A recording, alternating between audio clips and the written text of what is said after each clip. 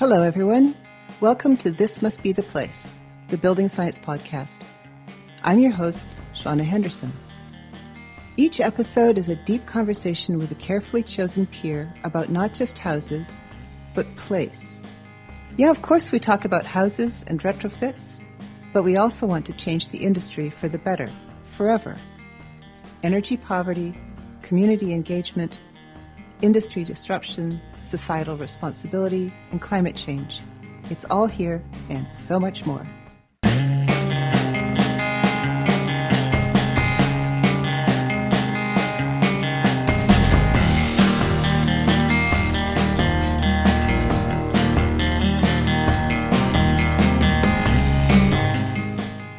Hey all, Shauna again.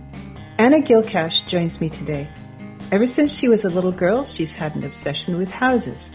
I can totally relate. She can envision everything before the hammer even falls.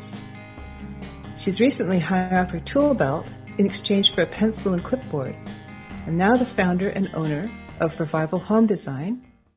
She helps her clients see the vision of their dream home and then makes it happen. Welcome, Anna. Thanks for joining me today. How are you? I'm very well. Thanks for having me, Shauna. Good. And I hear that you are not in your usual office at home. You got your toes in the sand somewhere. I do. I'm operating off of the lovely Prince Edward Island at the moment, where I do have an office here. Nice. My toes are currently not in the sand.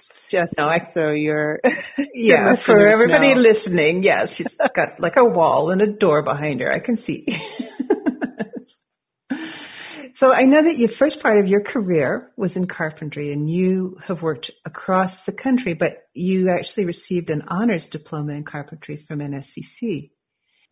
I always had the intention of doing design work, but I wanted to know how to, do the work before I told anyone how to do it or I designed anything around it.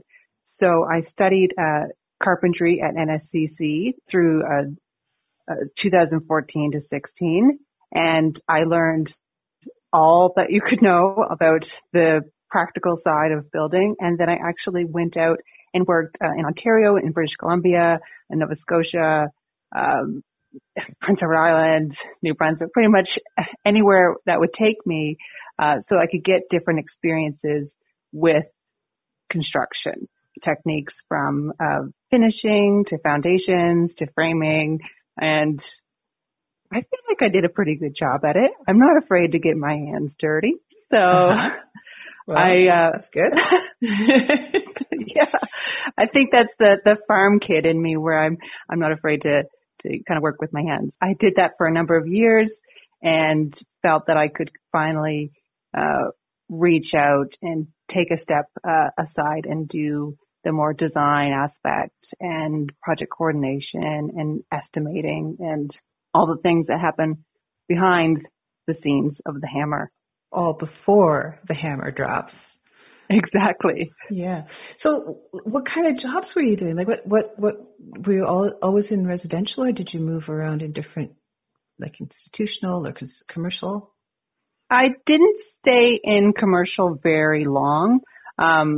Mostly residential, some high density residential and rental properties, from new construction to renovations. So you've had a pretty broad exposure to the trade across the country. So what's it like being a woman in the trade? Well, I found maybe it's just more my culture here from Atlantic Canada, since that's where I'm born and raised. I did find the experience as being a woman here versus further west. It was more numerous for women to be in the trades here, so it was a little more accepted in the culture. But, oh, interesting. I hadn't really thought about that, because when I first moved out here from Vancouver, way back when, I was going to say the 1930s, but not really that far back, when I was in my 30s, I had such an uppity West Coast view of things that when people called me girl, I just went off the charts. And it was just a language thing. Well, I mean, that's probably one of the nicer things to be called, so I Oh, don't mind. Oh, yeah. Yeah, there's no doubt about that. That's funny. We both have experiences on either coast, so. Yeah, yeah, yeah. So I know that, you said that you're no stranger to getting your hands dirty, and you grew up on a farm, and that was a dairy farm in New Brunswick. Is that right? Yes. Yeah, Yes. yeah. And my parents are still at it. nice. Right on. And that's really, like, do you think that being exposed to hands-on farm living is what brought you into working in the trades, or do you think you have a proclivity to that anyway? Well, so growing up, my grandfather was a contractor and my mother studied interior decorating, and it was through her that she taught me drafting and gave me this obsession with houses. So it started there, but the hands-on aspect, I think it comes from being one of 6 daughters. So we had to participate in all the barn chores and the heavy lifting and everything that goes into the muck and all that. So the gender roles that we had in our family kind of didn't exist. So interesting. That's interesting. Yeah, for me to go into carpentry seemed like a bit of a no-brainer, and I was a bit shocked or naive to what it would really be like for gender roles to exist in the construction environment. Yeah, I had a similar thing when I decided to go into this world. I had no thought about that I couldn't do it. And I was shocked when I showed up in the classroom and there was 88 people and there was me and 7 other women. I was stunned. It's like, wait, what happened here? Is this weird or is this normal? I couldn't tell. It's funny. But I was just going to add on to the farm experience. So I dated a guy who was a son of a farmer from Saskatchewan a billion years ago. And we went out, we did a road trip and stayed with his parents. He was one of like 11 or 13 children on this big, huge dairy farm in Saskatchewan. And I went out to the farm. Like by that time, they were actually, the parents were living in town and some of the other siblings had taken over the farm. But I was going out to the farm quite a bit because, it was pretty interesting. And the gender roles were incredible. Like his mom and her oldest daughters who still lived in the town, and the daughters-in-law of the older siblings who were running the farm could not believe that I, a girl, wanted to go out on the farm, went willingly, and actually got dirty. And there's a lot of joy to getting dirty. There's a lot of joy. And like, quite frankly, I didn't want to stay in town and clean the friggin' house or make cookies for everybody because those were my options. It's like, no, I'm not vacuuming again today. Yeah. I need to go outside. I need to get grubby. Yeah. So interesting how there are some really concrete gender roles. And then when you don't have any boys around, look who gets to do all the work, the girls. Oh, I mean, that's probably a simplification, but maybe not really.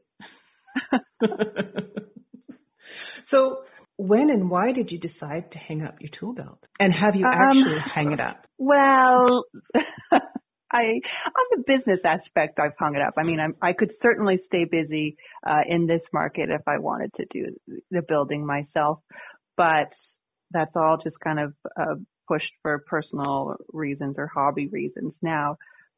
But the intention was always to do design because I just am so driven to create things that I knew that I would be transitioning or I like to call it doing a sidestep into the design aspect.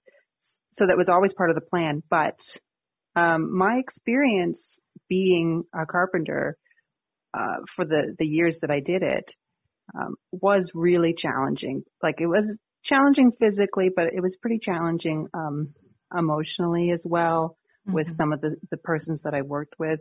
And it wasn't really fulfilling me in the way that, a job should. So I retired that aspect. And so now you have Revival Home Design. So tell me about that. What do you offer to clients? Oh my goodness.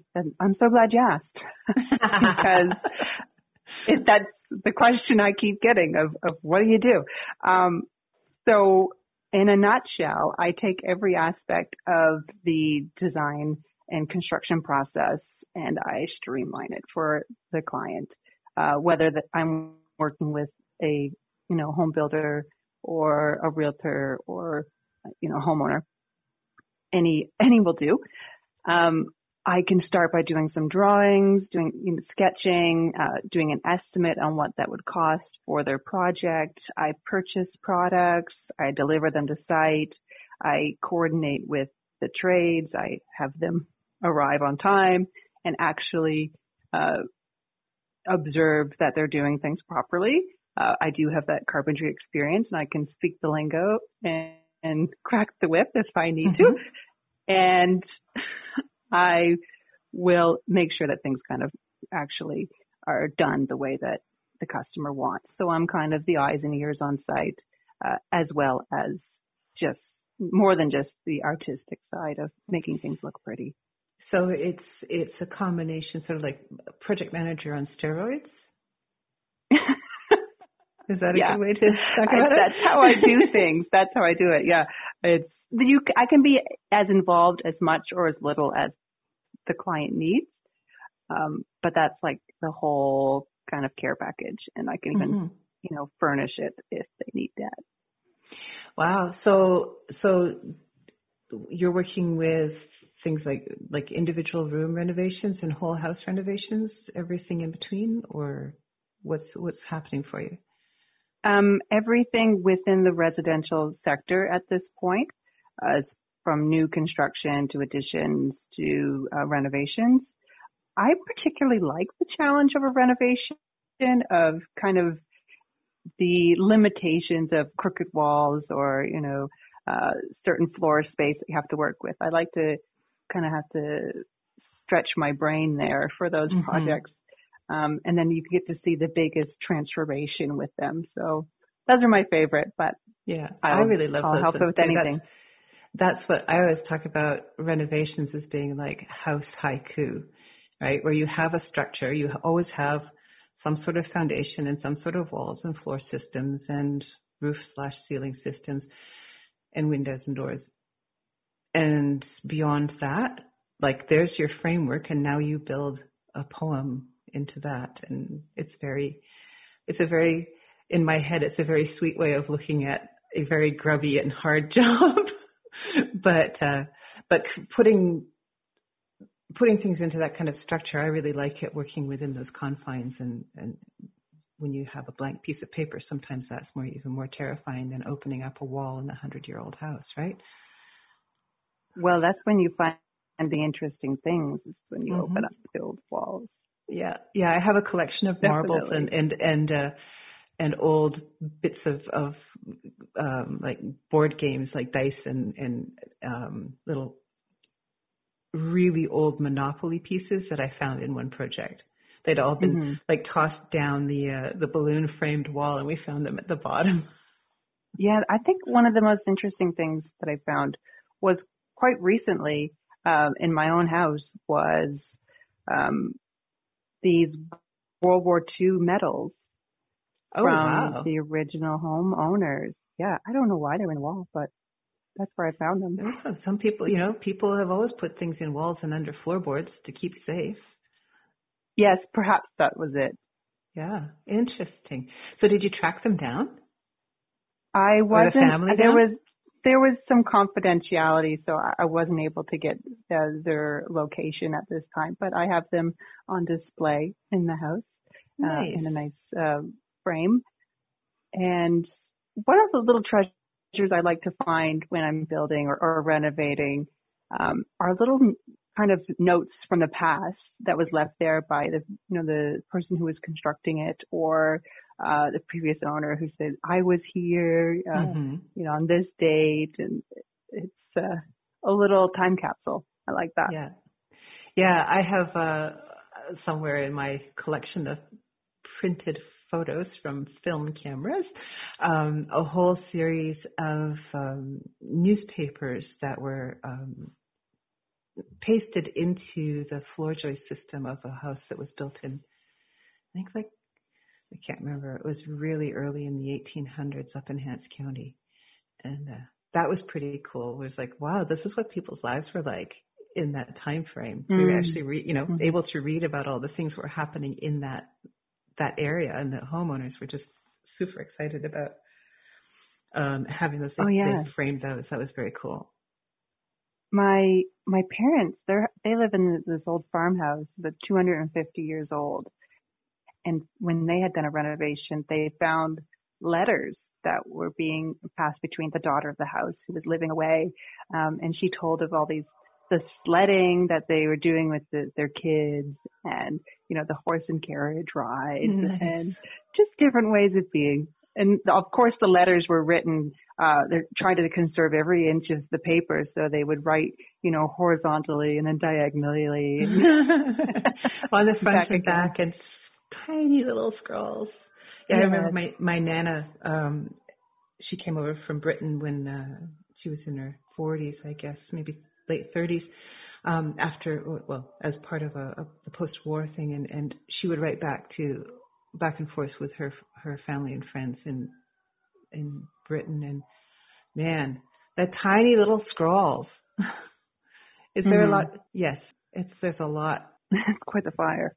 So you were just talking about your mom and dad and their place, and when they did a renovation, they found letters back and forth.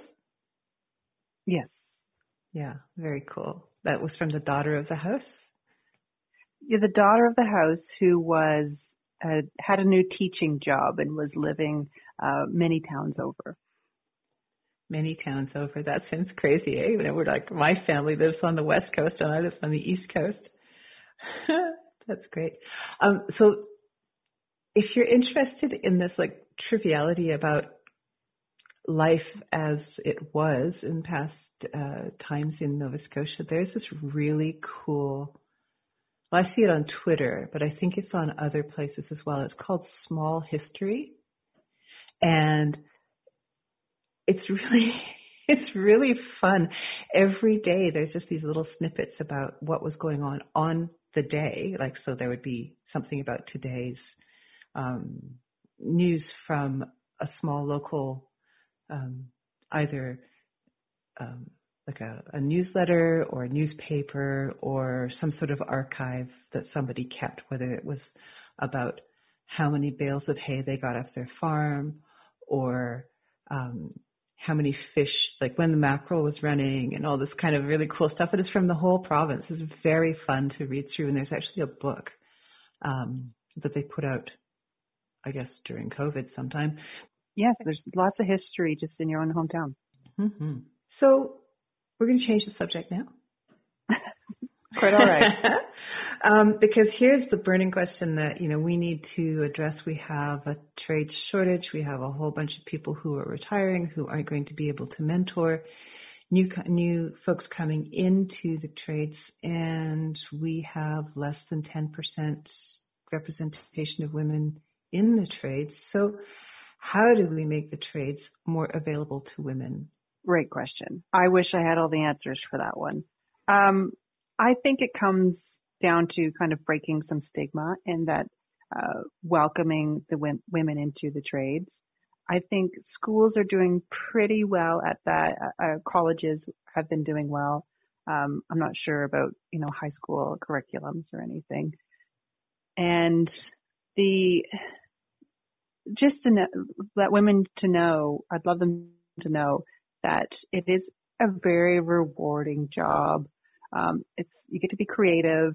You get to kind of build things with your hands, and it's not the labor-intensive job that you may think it is, because there are advancements in technology, from air nailers to jacks, and I think anybody could do it.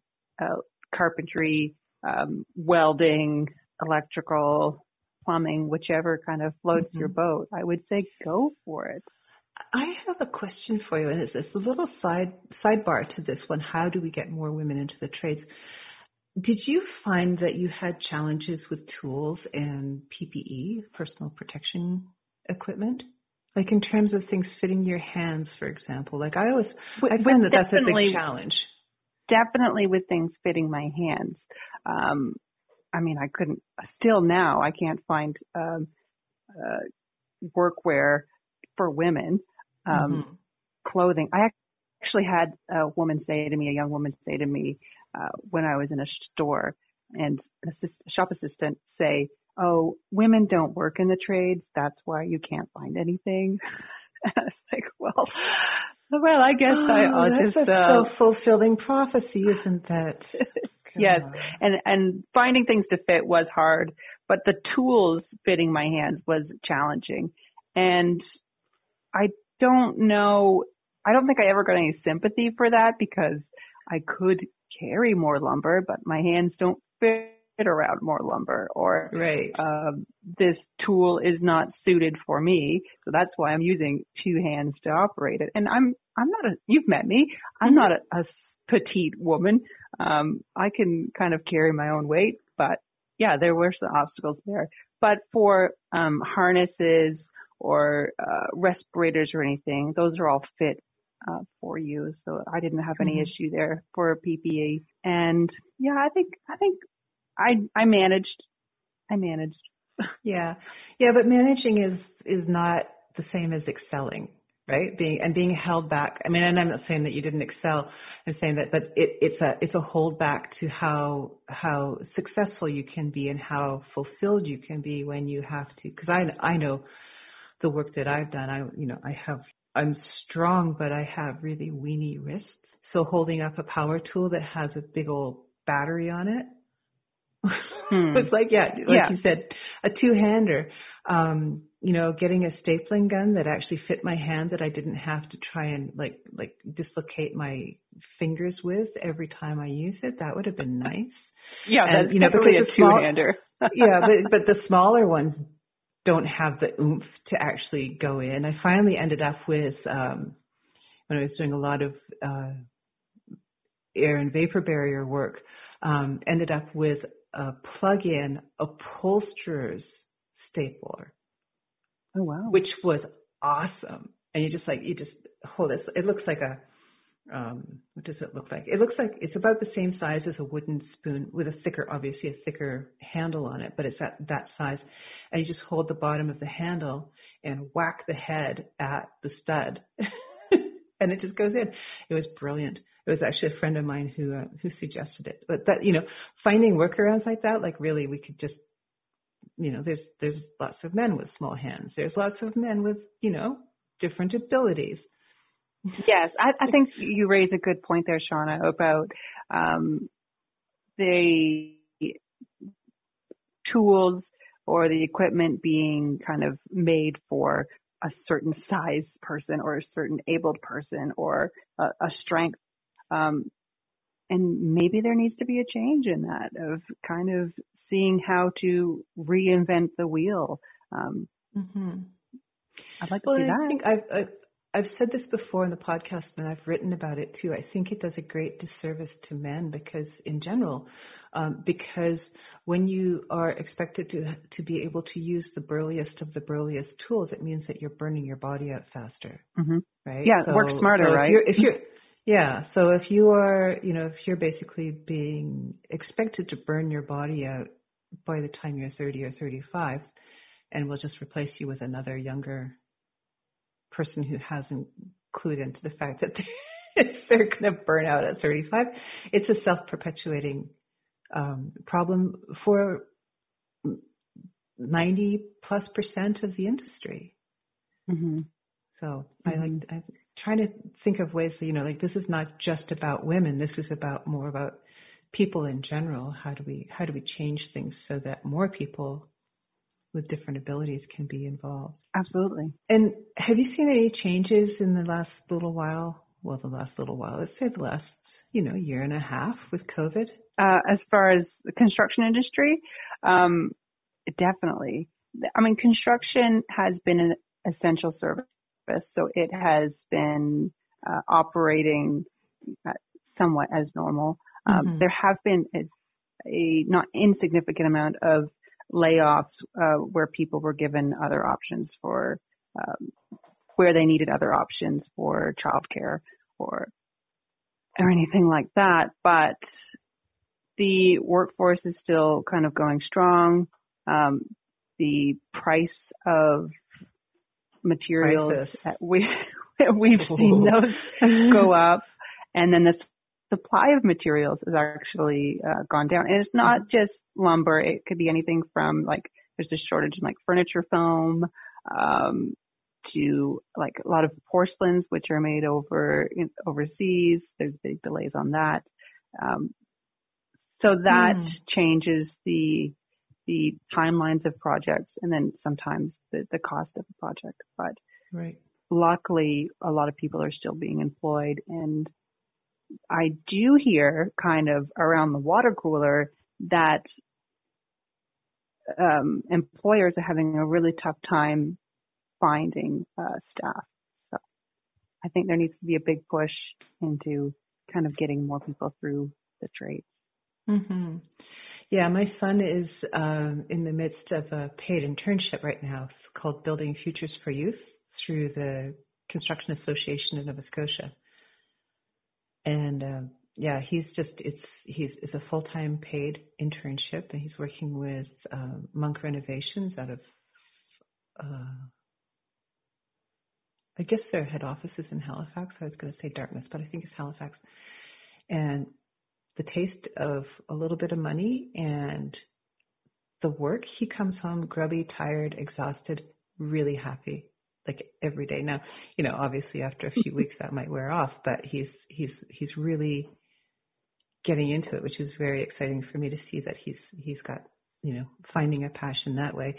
But he is one of, I think they put 80 kids through this program in the province. He's also was able to do the construction trades program in the high school here in the Bay, in St. Margaret's Bay. And they have 800 kids come in every year, closing in on that. They have 32 potential seats in trades, in construction trades. There's the big disconnect, right? There's a big problem there when we have, even 1% of students are offered a trades position, course. Yeah. So I think there's needs to be more apprenticeship mentors or Red Seals who are willing to take on, eager learners. Mm-hmm. Yeah, we're finding that too in the with the energy advisor piece that there's really, there needs to be a pathway, and there needs to be some way of basically, if you think about it as your typical sales funnel, you need to have an awful lot more people at the top of the sales funnel to get some out of at the bottom as people who are competent and able to work in the field. But yeah, it's a big challenge. And speaking of energy efficiency, I want to talk to you about how you do that with your clients, how you work with them on energy efficiency work. Oh, yes. So I don't specifically, go for energy efficiency, but it does play a factor in all the projects. And I don't think, the average homeowner knows really what's involved, because there is legislation and practices put into place to make sure that their home is being smart for them. So there's water conservation, energy efficient appliances, using locally sourced materials. I do try to do that as often as possible. All my labor is locally sourced, and the materials are either local or Canadian on average. Do most of my products that way. And then energy efficient building envelopes, so making sure that things are insulated well, you have good, ventilation where you need it. That happens whether, a customer is trying to get energy efficient homes. But if they do want to take a step further and have solar panels or having added water conservation, I'm all for it. I will make sure it happens. I want a better environment for our future. And I do think that is the future of the industry. So yes. Yeah, absolutely. Absolutely. And I think that if you partnering with energy advisors or, somehow, working with that sector as well as all of this money comes down from the Greener Homes initiatives, because that's going to be huge amounts of money and huge amounts of interest already shown in getting those grants and getting there's a $40,000 interest-free loan that will be coming available sometime soon through CMHC. But there's also a ton of money coming through the Federation of Canadian Municipalities to do municipal level retrofits, and it's all to do with reducing greenhouse gas emissions via energy conservation. So there's the tie-in is there. It's inevitable that this is going to grow as a integral part of pretty much all the renovations that we start to do. Yes. And there's incentives to doing improvements for, getting, better siding or, replacing your windows or your roofing structures or your heating systems. And it's for the benefit for your wallet, for the customer's wallet, but for the environment they live in and in the comfort of their own home. So there's really, I don't see a downside, John. Well, there is no downside, right? The cool thing is that when people talk about doing energy efficiency work or having had an energy efficiency retrofit, taking those measures, the things that they talk about afterwards have very little to do with their wallet and everything to do with their comfort and their health and their feeling of safety and security in the building. Oh, and we, our energy bills are lower. But these are the things that matter to us, right? That we're more comfortable, that our health is better because it's a better environment because we have added ventilation and we've cleaned out mold and we no longer have mold producing activities or unintended consequences of sort of, jury-rigged fixes to different things. So, yeah. So can I ask you, Shauna, what do you think is the biggest misconception that people hold about having energy conscious buildings? Oh, this is going to be a rant. Are you ready? Give it to me.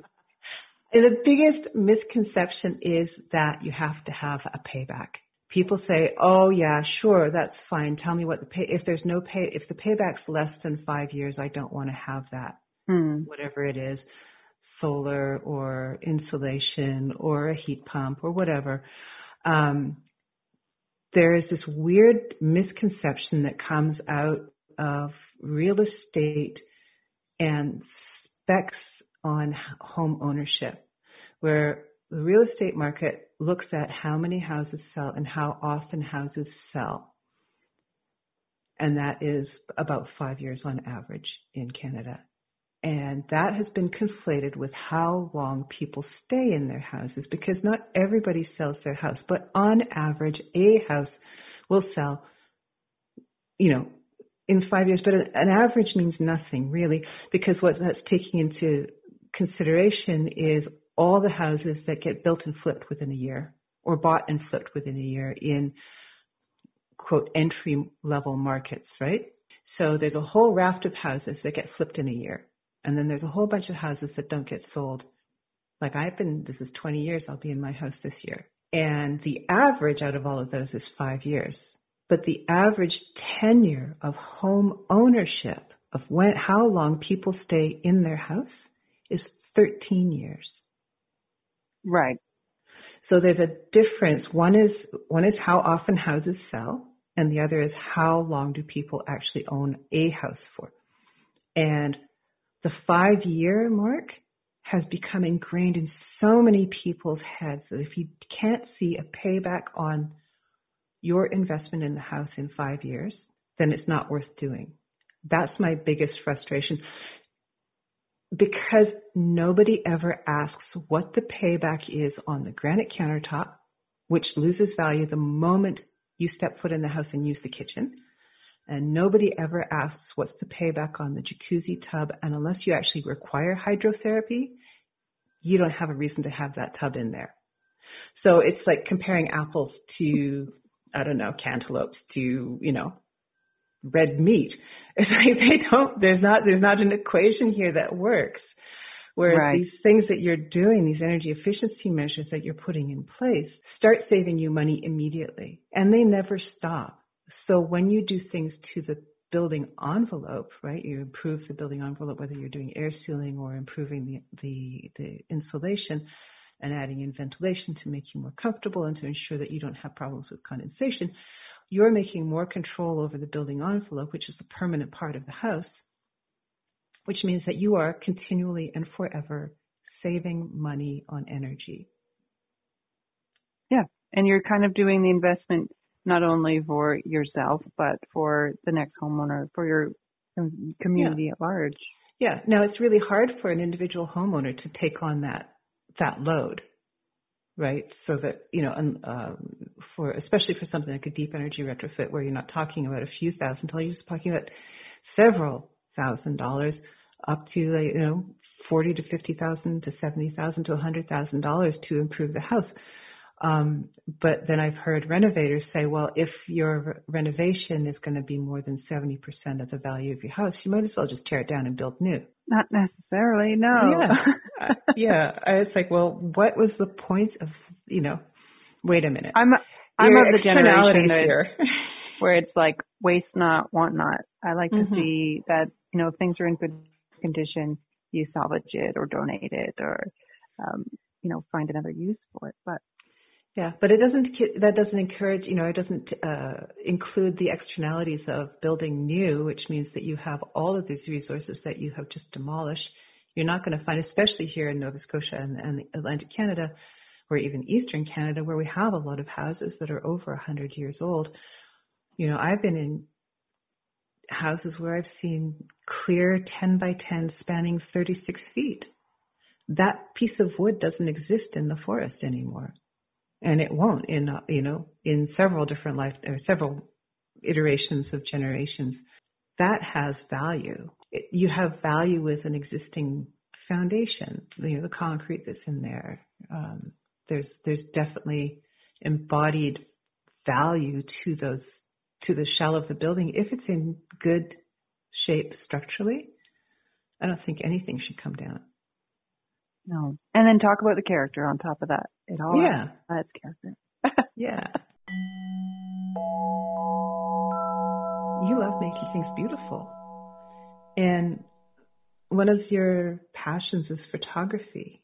Well, it is, but I think I'm kind of in this creative realm where I've done photography, I've done acting,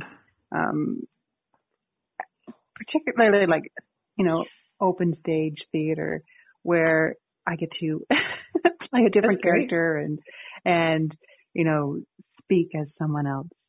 But that aspect of performance, whether it's behind the camera or, on the stage, I bring that into my work on a daily basis, I think, because I do have to present and create this, tell a story, create a vision for the clients of what their home could look like, with pictures and, samples and kind of just, it's a bit like a stage. They're my audience and I paint the picture for them. There isn't any, song and dance. I don't have a little cane and clicking my heels or anything, but it's a bit of a that would be fun. Yeah, I like I can to see make them that. feel at ease. Yeah. It's kind of like, it's like being a storyteller and weaving, here's was people come and tell you their vision, then you can weave that into something that comes, that can come to fruition. Yes, because a lot of people have an idea of what they want, but they don't know how to describe it. So I'm listening and I'm painting the picture as they speak. And does this look like the person you saw? It's a bit like it's a bit of a show, but I love it. I love what I do. I honestly couldn't imagine doing anything different. I go to sleep at night thinking of how to improve this room. I know I walk into someone's house and I said, oh, let's make an improvement here and make it more functional for you or whatever your needs are. I'm all about it. Mm-hmm. Like I really do say it's a bit of obsession. So. Oh, I totally get it. I've, over the years, as I've been doing design stuff, mainly working with people in renovations, but when I work with people doing new construction, I know when I got the design right, when I dream about it and I can walk through the house in 3 dimensions. Yep. And then afterwards, when it's actually up and built, I'm like, oh, wow, I was pretty spot on with this one. Or, oh, I didn't think about that piece, did I? Yeah, I guess it's a gift. But well, it's true because there's a lot of people who can't make that 3-dimensional vision in their head. It's, Well, they don't have to. That's why there's people like us. And then a lot of people think that they can manage their own construction project, and then they realize it's a full-time job. So and it's also a divorce factory. Yeah. On like the decisions you have to make, because there's so many moving parts, as you know, and then 3/4 of homeowners go over budget, and it could be something like 20% or more, which on a $50,000 kitchen, you're talking about an additional $10,000 that you didn't plan for, and it could have been avoided if you kind of had someone there throughout the process. Right, who can recognize when things are going off the rails a little bit, who can streamline the process, who can charge ahead. I mean, I know lots of people have said, "Oh, I'm going to do the project management myself to save money." I'm like, "Do you have experience with this? Because this is actually a profession, and it's not to denigrate other people, people outside of the industry. It's not to denigrate their skills in management. It's just that this is a really complex process, and there are a lot of, like you said earlier, moving pieces and moving parts, and people who don't show up on time, and people who, everybody's juggling this ramshackle sort of,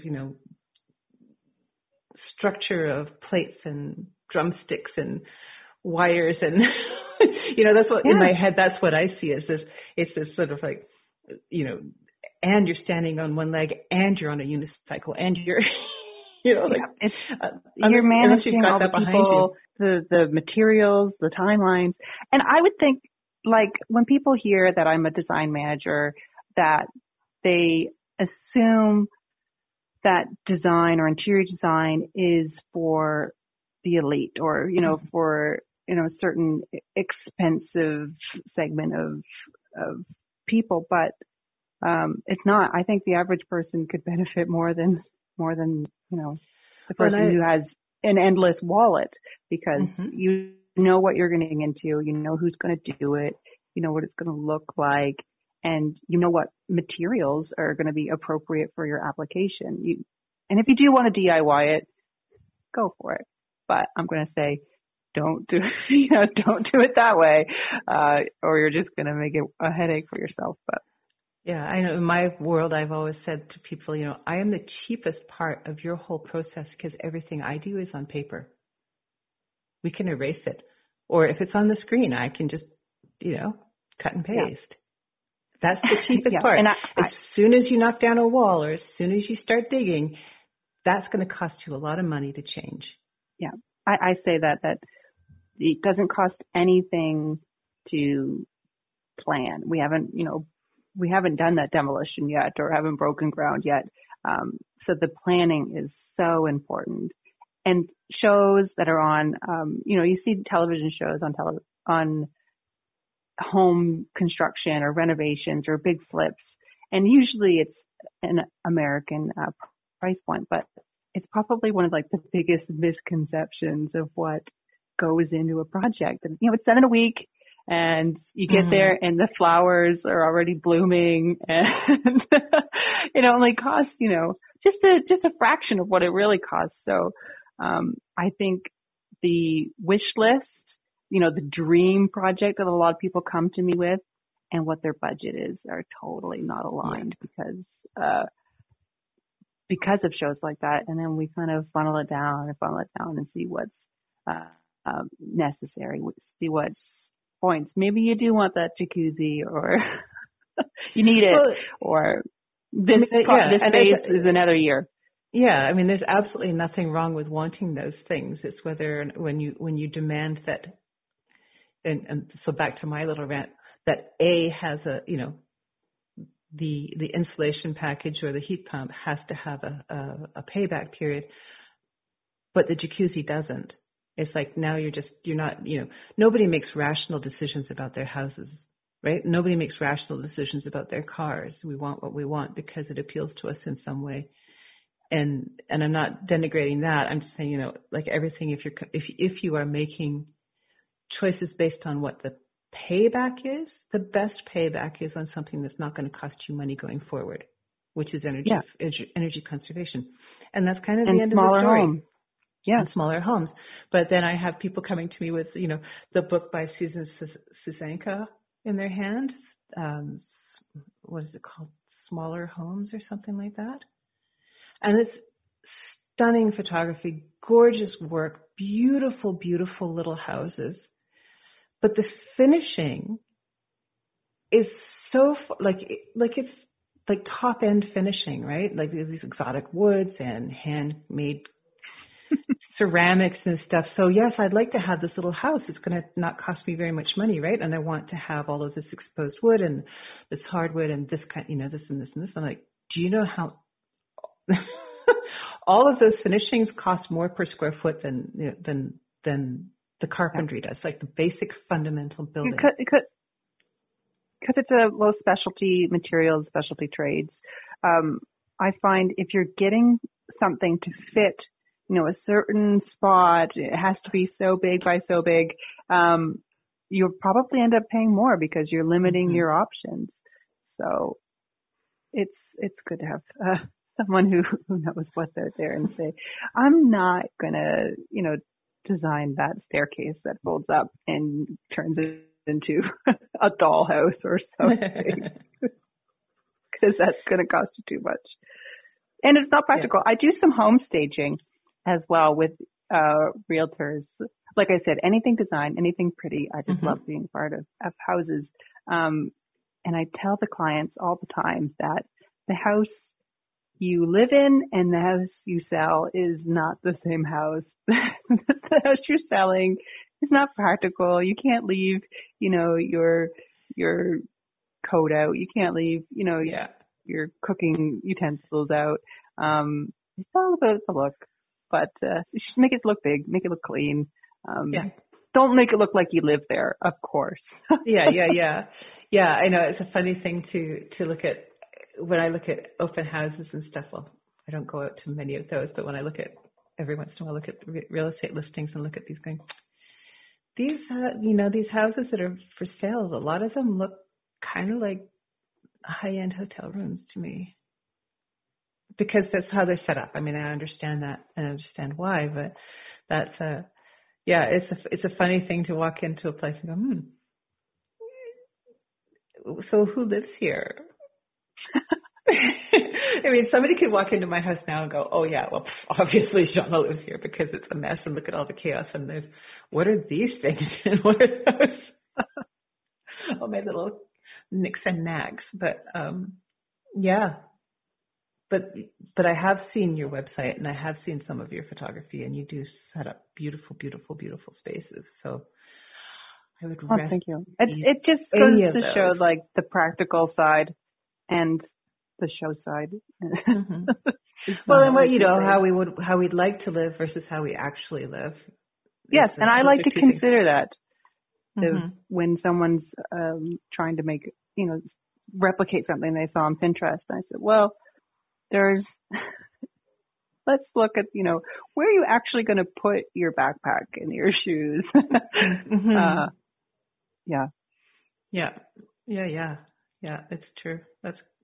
It's funny because we're actually right in the middle of we're just painting the mudroom and putting some less fluorescent lights in there. But yeah, our shoes and jackets and stuff, they don't have anywhere to live right now, and it's really bewildering how much junk fits into the mudroom that we never use. So here's my opportunity to do a giant upheaval and clear out a bunch of stuff that. Well, congratulations. We'll get to that. Yeah, then I got to move into the basement. Dun, dun, dun. That's going to be scary. Temporary. The romance dies pretty quickly once the dust starts flying, but you'll be happy with the results.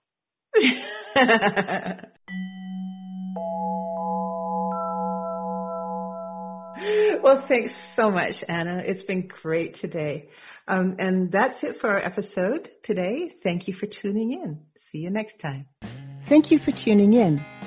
This episode was produced by Blue House Energy, Podcast Atlantic, and Tanya Media. Subscribe and don't miss an episode. Leave a comment. We'd love to hear from you. Until next time.